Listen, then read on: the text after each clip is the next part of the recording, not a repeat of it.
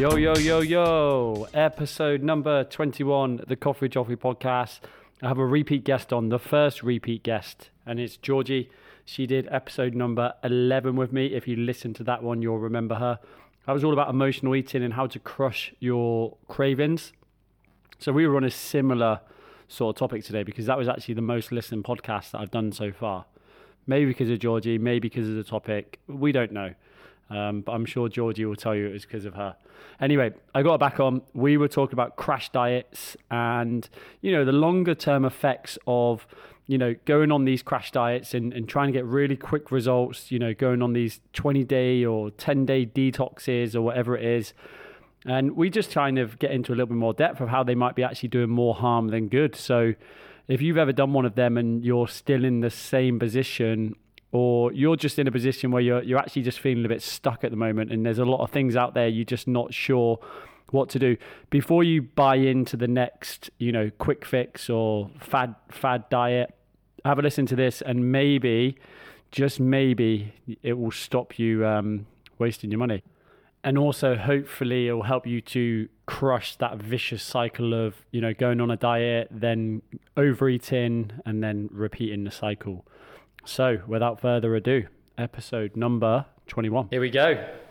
Georgie, welcome back. Thanks. You're the first repeat guest. Nice. I think you knew you would be, right? Yeah, I thought as much. You were confident when your last episode came out. The high ratings. Well, the reason you are a repeat guest is because the topic is perfectly suited for you today, and it's around crash dieting. And also, you were the most played on our last one. So I think the listeners bought into I think it's episode number 11 if you want to go back and check it out. But emotional eating and getting to the bottom of cravings, which seems to be very popular. Mm-hmm. And obviously, you're the kind of the queen of emotional eating. I am indeed, yeah. Like I said before, I secretly use this as my own therapy. So it works out quite well. It's cheaper for you, is it, Joff? It is, yeah.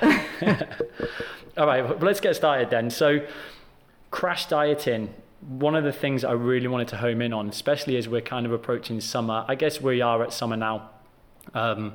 But if people are looking around and going, oh, I still need to lose a little bit more weight before I go on holiday, and they want to make these really quick and drastic changes, crash diets are what people would go to first, right? Absolutely, yeah. So do you want to just kind of go over what we would mean when we say crash dieting and maybe even give us some examples?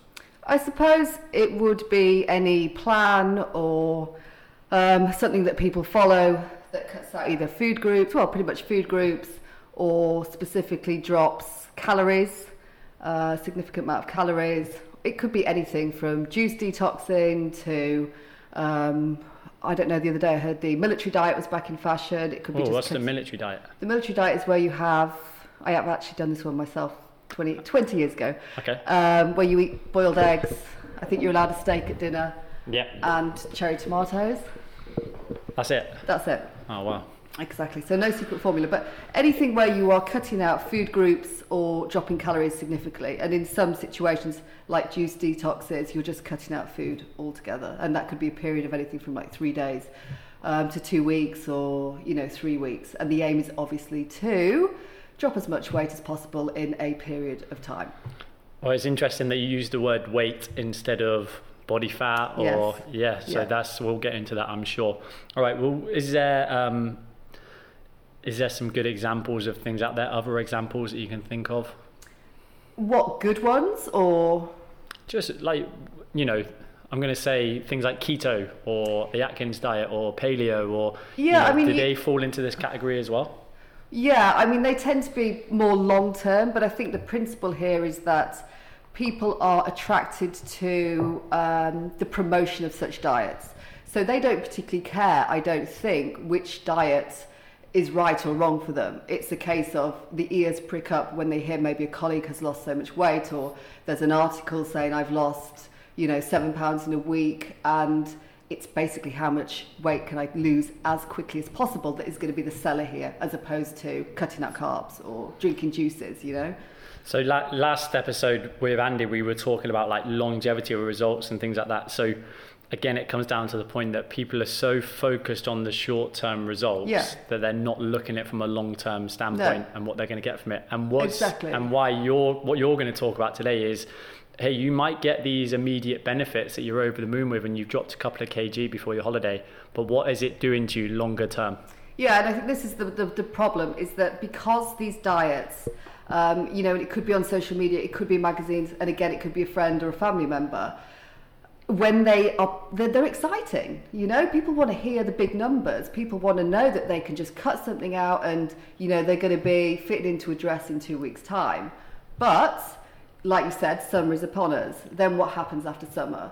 Basically, someone goes and regains all that weight, probably then some, and then we're kind of on that countdown to Christmas. So people are constantly in that cycle of desperately trying to lose weight in a couple of weeks normally, and then putting it back on, and then cycle continues, and that goes on for decades and decades and decades. So from my perspective, what I'm seeing with my clients, because my clients are people who they don't want to diet anymore, but they don't know where else to turn, and they are kind of stuck in that, really not feeling good in themselves. So when you are dieting for a period of years, it's not just about weight, it's about the self-esteem, it's about what that does to you when either you can't do the diet, so you don't actually reach your target, or you do get your target and then the weight goes back on. So mentally that's really tough to deal with. Yeah. Because each time you do that, you're chipping away at your confidence, you're chipping away at your self-esteem, you're putting all your focus on how you look, and all the important stuff gets kind of shoved aside. I think an important point to think about is that, like, dieting is not fun for anybody. No. Like, you could even ask someone who's getting up on stage in a bodybuilding show, and they will tell you that dieting is the most miserable part. No. You know, when they're trying to get down to 5 or 6% or lower, they're miserable. Like, life isn't good at that time. They're not happy. They other things sacrifice as well. So you imagine, you know, you made some points there, you know, about summer and then Christmas time and then New Year's resolutions. So potentially leading up till Christmas, you do an 8-week diet where you're miserable for the 8 weeks if you do it properly. And then after, for New Year's resolution, you do another 8 weeks. Yeah. And then leading up to summer, you go, right, I need to do it again. Yeah. That's 6 months of your year that you could be unhappy through dieting. When realistically what your approach is, and what many of our approaches is as coaches, is trying to get people where they can diet, they can essentially be on their own diet for the rest of their life. Exactly, and it shouldn't be such a dirty word. I mean, obviously we're talking about crash diets now, but dieting, you know, maintaining a diet should be something that you can adhere to. And let's face it, you know, people are spurred on by the weight loss, but the process that they're doing, I'm sorry, you can't find joy in going out for dinner and thinking, okay, no carbohydrates tonight, or I can't do this. Carbs are the best. You're panicking, absolutely. You can't live with that long term. It's not a positive thing that's going to bring to your life. And I think it shouldn't be just about how much weight can I lose. And I think often when people, you know, if it is something that's 2 to 3 weeks and they're so focused on this number that panic sets in and they self-sabotage at that point. So it kind of becomes this fuddled mess of like, oh my God, what have I done? And I can't even do this, and I'm not going to fit into my dress, and everything's a nightmare. So they feel awful, you know, and that just builds on that really unhealthy relationship that people have with food.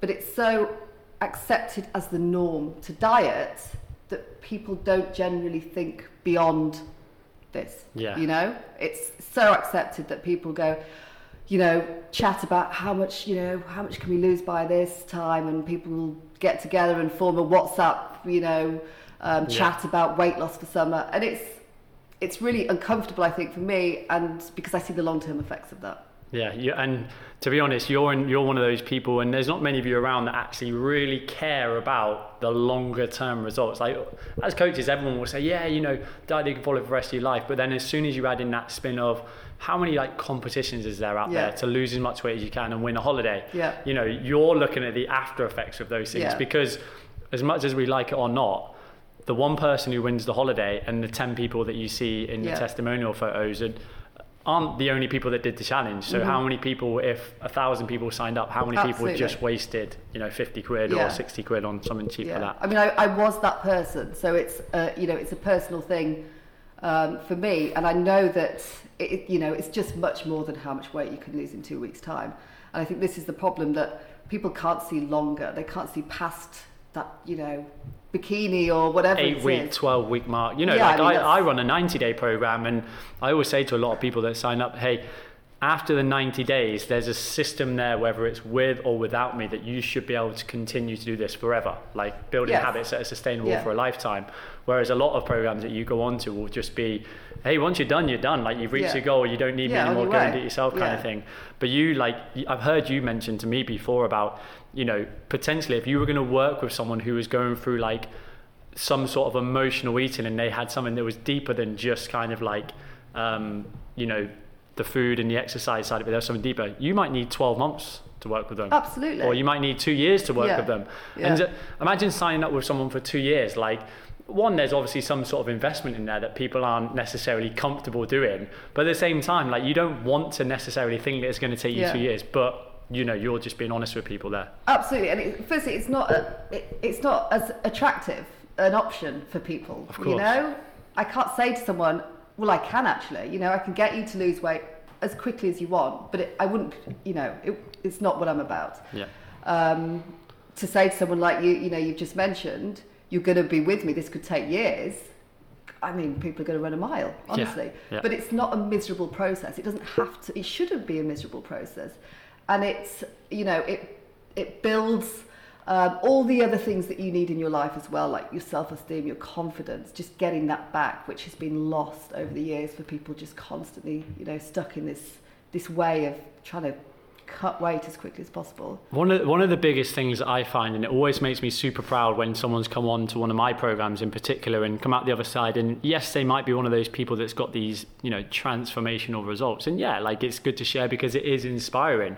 But the other side of it is that I feel so proud when they say, thanks, Joff, you've taught me about nutrition. I understand nutrition now. So then when, one of them goes to have a coffee with a group of friends and one of them says, oh, I'm starting this diet, they feel like they're in a position to not criticize, but offer good kind of like valuable advice and go, I understand that the ketogenic diet is just lowering how many calories you consume and, increasing your fat and lowering carbs. And that feels good because it feels like you're presenting a message and that people can kind of push on. Yes. I mean, just me and you, we can't change the whole world's mindset, but then at least we can help people that will go and help other people as well.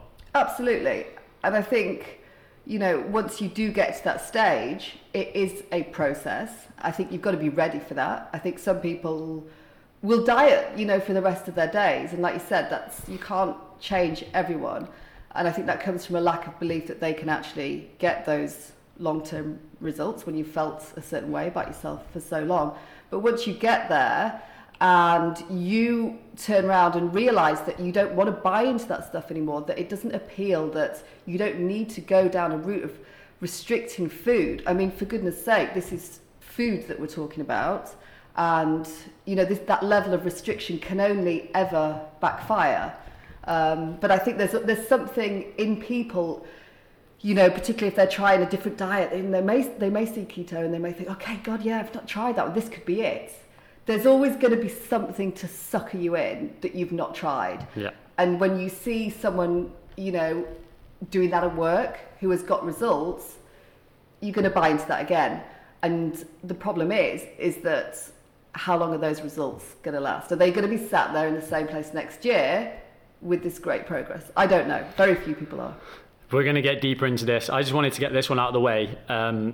Why are crash diets so popular? Like we've kind of nailed the point that the quick results, but I wanted to tie in almost like the media side of it as well. Like, what is the media doing and how are they promoting crash diets and celebrity trainers and all this kind of stuff? I mean, where isn't it? It's absolutely everywhere. And I think that the health industry has taken a turn. And sometimes I think, God, this is just great. There's more emphasis on realistic health. And then on the flip side, you have people constantly on Instagram or wherever you follow who are not qualified in any shape or form to talk to you about food, who are, Beyonce, Kardashians, you can go anywhere and someone is promoting a method that is extremely unhealthy. And what people aren't seeing is all the stuff behind the scenes. And there's a lot of people, I don't follow these people anymore. I totally, changed who I follow. But fitness professionals as well who may promote keto diets, to people who don't understand the implications. And this is what really bugs me about this stuff, is that if you're a very rational eater, you may do well. There's always going to be someone that does well on a certain protocol. But for some people, that can be a massive trigger. And that could be something as simple as, you know, someone doing intermittent fasting, and they're just a person that does well on that because they're not naturally hungry in the morning. But for someone, that can be, that restriction creates a trigger for them. And because they can't do it like their friend does it, they feel worse about themselves. Yeah. And that's just me sidetracking. No, definitely. But this is why I love talking to you, because, you know, like me and Andy were talking last week, and we're not condoning or saying anything is better than the other, but like we were talking about intermittent fasting.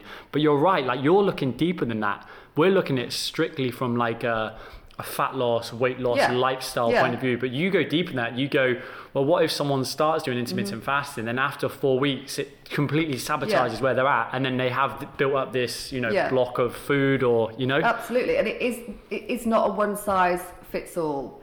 And this is why when I see, and back to your original question, when what we're seeing around is people, I see it on Facebook, I see it wherever, where someone's going, I need to lose weight for summer, and someone goes, oh my God, you need to do this, you need to try this, you need to try this, you know, and these suggestions come in, and they're like blanket suggestions, aren't they? Absolutely. And people want to believe, they are desperate to believe that there is something there. You know, you may hear people go, you know, lemon juice mixed with ginger, a pint of that in the morning, and I've lost, you know, whatever, half a stone in a week. Well, okay, I'm going to dispute that, but the other person wants to believe, yeah, of course, but come on, we just know there's no... If it sounds too good to be true, it probably is. If we thought lemon juice was the key to fat loss... Here's a little secret. I'm not embarrassed by it. One of my favourite programs to watch when I've got a bit of time is, have you ever heard of the program Catfish on MTV? Yeah, I love that. People can fool other people into thinking they're real people, and they fall in love with them. The other side of the world, or it's mainly in America, they fall in love with them, and then they go and find out who it is, and it's the opposite gender, and it's someone who's not been outside for years. Like, people can fool people in that regard. How easy is it to fool people in the diet and fitness world? Absolutely. And another thing that is important to consider is that people are judging people's knowledge by the number of followers they have. Oh. So I've seen this on Instagram so many times where people are promoting a certain thing. There's no scientific evidence to support whatever the thing is, and that person may have 1 million followers. So obviously that spreads like wildfire, and, you know, people are picking up on it. Yeah, maybe we've discovered just one photoshopped, or not even one well taken picture can sell the program. Yeah, we know. Okay, what was my next question? I was going to talk about, before we go in and kind of, like, we're not demonizing crash diets, but we're just trying to open people's minds a little bit and maybe just cement what they already know.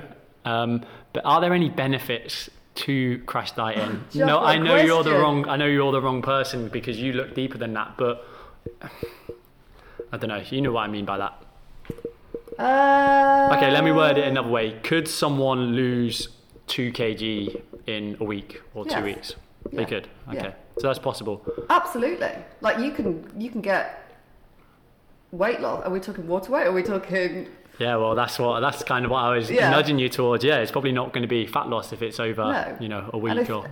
The key to this is just starting something that you can sustain. If you're going to turn around and tell me that you are really happy for the rest of your days not eating any form of carbohydrate, or you're really happy just eating this food, or, you know, whatever gets you into that deficit for the rest of your days, then go with it, sustain it. But probably lying to themselves as well. Absolutely. You know, so I'm going to say no. Well, that was a quick question. Let me move on. Okay. It kind of ties into what we talked about a little bit last week in terms of like longevity and, you know, crash diets. Why are sustainable results so important for people? I want you to go deeper into this. Like, what do you see happening to people? I think it's just that mental exhaustion. You know, people are very good at hiding stuff, about not being particularly true to themselves. not intentionally, I may add. And I think people carry a lot of confidence issues. And when I talk to my clients, or when they come to me, and I say, what do you want? And they go, I want to lose some weight. And then once we start looking into that and just digging a little bit deeper and finding the real driver, it isn't about that. It's about not being unhappy in the way you look. It's about being able to go shopping and not feel horrific, or finding clothes. And get into a swimming costume. And not feeling judged when you walk in a room, and just being able to go on a night out and feel okay in that. You know, that is what certainly my clients want. But we are led to believe that you will get that with weight loss. Yeah. But that doesn't happen. So you either, when you go down a diet route, you either reach that target, you feel fantastic for a week, people go, oh my God, you look amazing, you've lost so much weight, you get all these compliments flooding in. You put that weight back on and suddenly everyone's silent, you know? That, again, like I said before, hits you hard, and you internalize you know, that. right? Yeah, you know. Yeah, you do know. And then, you know, that mind battle begins, and that affects your self-worth enormously. So the key, or the importance of sustainable results, is that you don't have to deal with that stuff, you know? And I think as you go along the journey in the correct way, you realize there's so much more to life than just this goal of whatever it may be, you know. And when my clients turn around to me and say, in fact, I had someone on my course who posted this today. She, for the first time in her life, she'd gone to, what did she say? She'd gone to a wedding. She normally would have been sat there on her own thinking about the food and whatever, not being able to talk to anyone. She had the confidence to dance. She had the confidence to not be obsessed with the food. She felt happy. Control, right? It's about being in control. Yeah, and that is, you know, I mean, what price can we put on that? That's what people want. They want to be happy. They want to have confidence. So once you start getting results that are focused more on just dropping the scale weight, you know, it's about your life. It's about finding that confidence. I guess the whole idea of flexible dieting is becoming a little bit more popular. There's an important part of it. Go on, what are you going to say? No, I wasn't going to say anything. The important part, I guess, of flexible dieting is still understanding what you're actually putting in your body, because you can, I'm sure you've had this before, you know, I'm doing flexible dieting and they're actually consuming too many calories still, and that's why they're not seeing a change. Have you kind of gone through that with anybody, or? I suppose my methodology is a little bit different in that I focus more on getting the underlying issues sorted. Yeah. And then, you know, the irony is that the weight loss, the fat loss happens alongside that once you stop to be so consumed with it. You know, I want people to enjoy foods that they want to eat. And when you are able to understand what your mind and body need, as opposed to just being controlled by this desire to eat, you are naturally able to eat more things. You know, you can have a bar of chocolate and not feel ridden by guilt, so that you then eat more chocolate, you know? So for me, it's about building those foundations first, and then the rest will follow. Yeah. And I guess everyone's so individual as well, right? There's so many other factors that can go into someone's life and someone's diet that you need to take into consideration as well. Yeah, absolutely. Yeah, you know, and this is the problem with dieting, is that it just fits everyone in a box, like follow this plan. Yeah. And, you know, like where's the rest of it? Where's the mental side of things? And it's why I don't agree with meal plans. And a lot of people, I don't know if people ask you for meal plans, but a lot of people ask me for meal plans. And I don't want to tell people just to follow this approach for a month that they can probably get from Google anyway, with the same food groups as someone else, you know, 20 other people are eating. It's, you know, come on. Listen, like 3 or 4 years ago, you know, people in the position that we're in now were selling meal plans for 25 quid, and they were just giving the same meal plan out to everybody and just making however much money. Not they making loads, but they were just giving, there was nothing individual about it. So I think those days are gone. I hope they're gone anyway, because I definitely supply, I don't give an individual meal plan. I'll just go, here is 50 meal plans I've built. And it's mainly so they can understand what the calories and the macros look. So if I've said, hey, this is your calorie breakdown, here's an example day, I don't say eat this, because the first meal might have mushrooms and I don't like mushrooms. Yeah. I'm not going to go. And then what happens when you go out for dinner? You're totally, yeah, like you're just lost, aren't you? How to control it. Yeah. So I suppose it's all about forcing people into it's a rigid structure. And this is why I've seen so many people start cleanses, so many different cleanses around, where by day 3... That's definitely a lady thing, isn't it? Oh yeah, it is. By day 3, they're invited out for a drink. They either lose all control because it's a melt, yeah. They're starving, they're hungry, they're just, I can't cope with it anymore, or they don't go out. Yeah. You know? You need to line the stomach before you have some drinks as well, right? Well, I definitely do. They probably are. They're so hungry.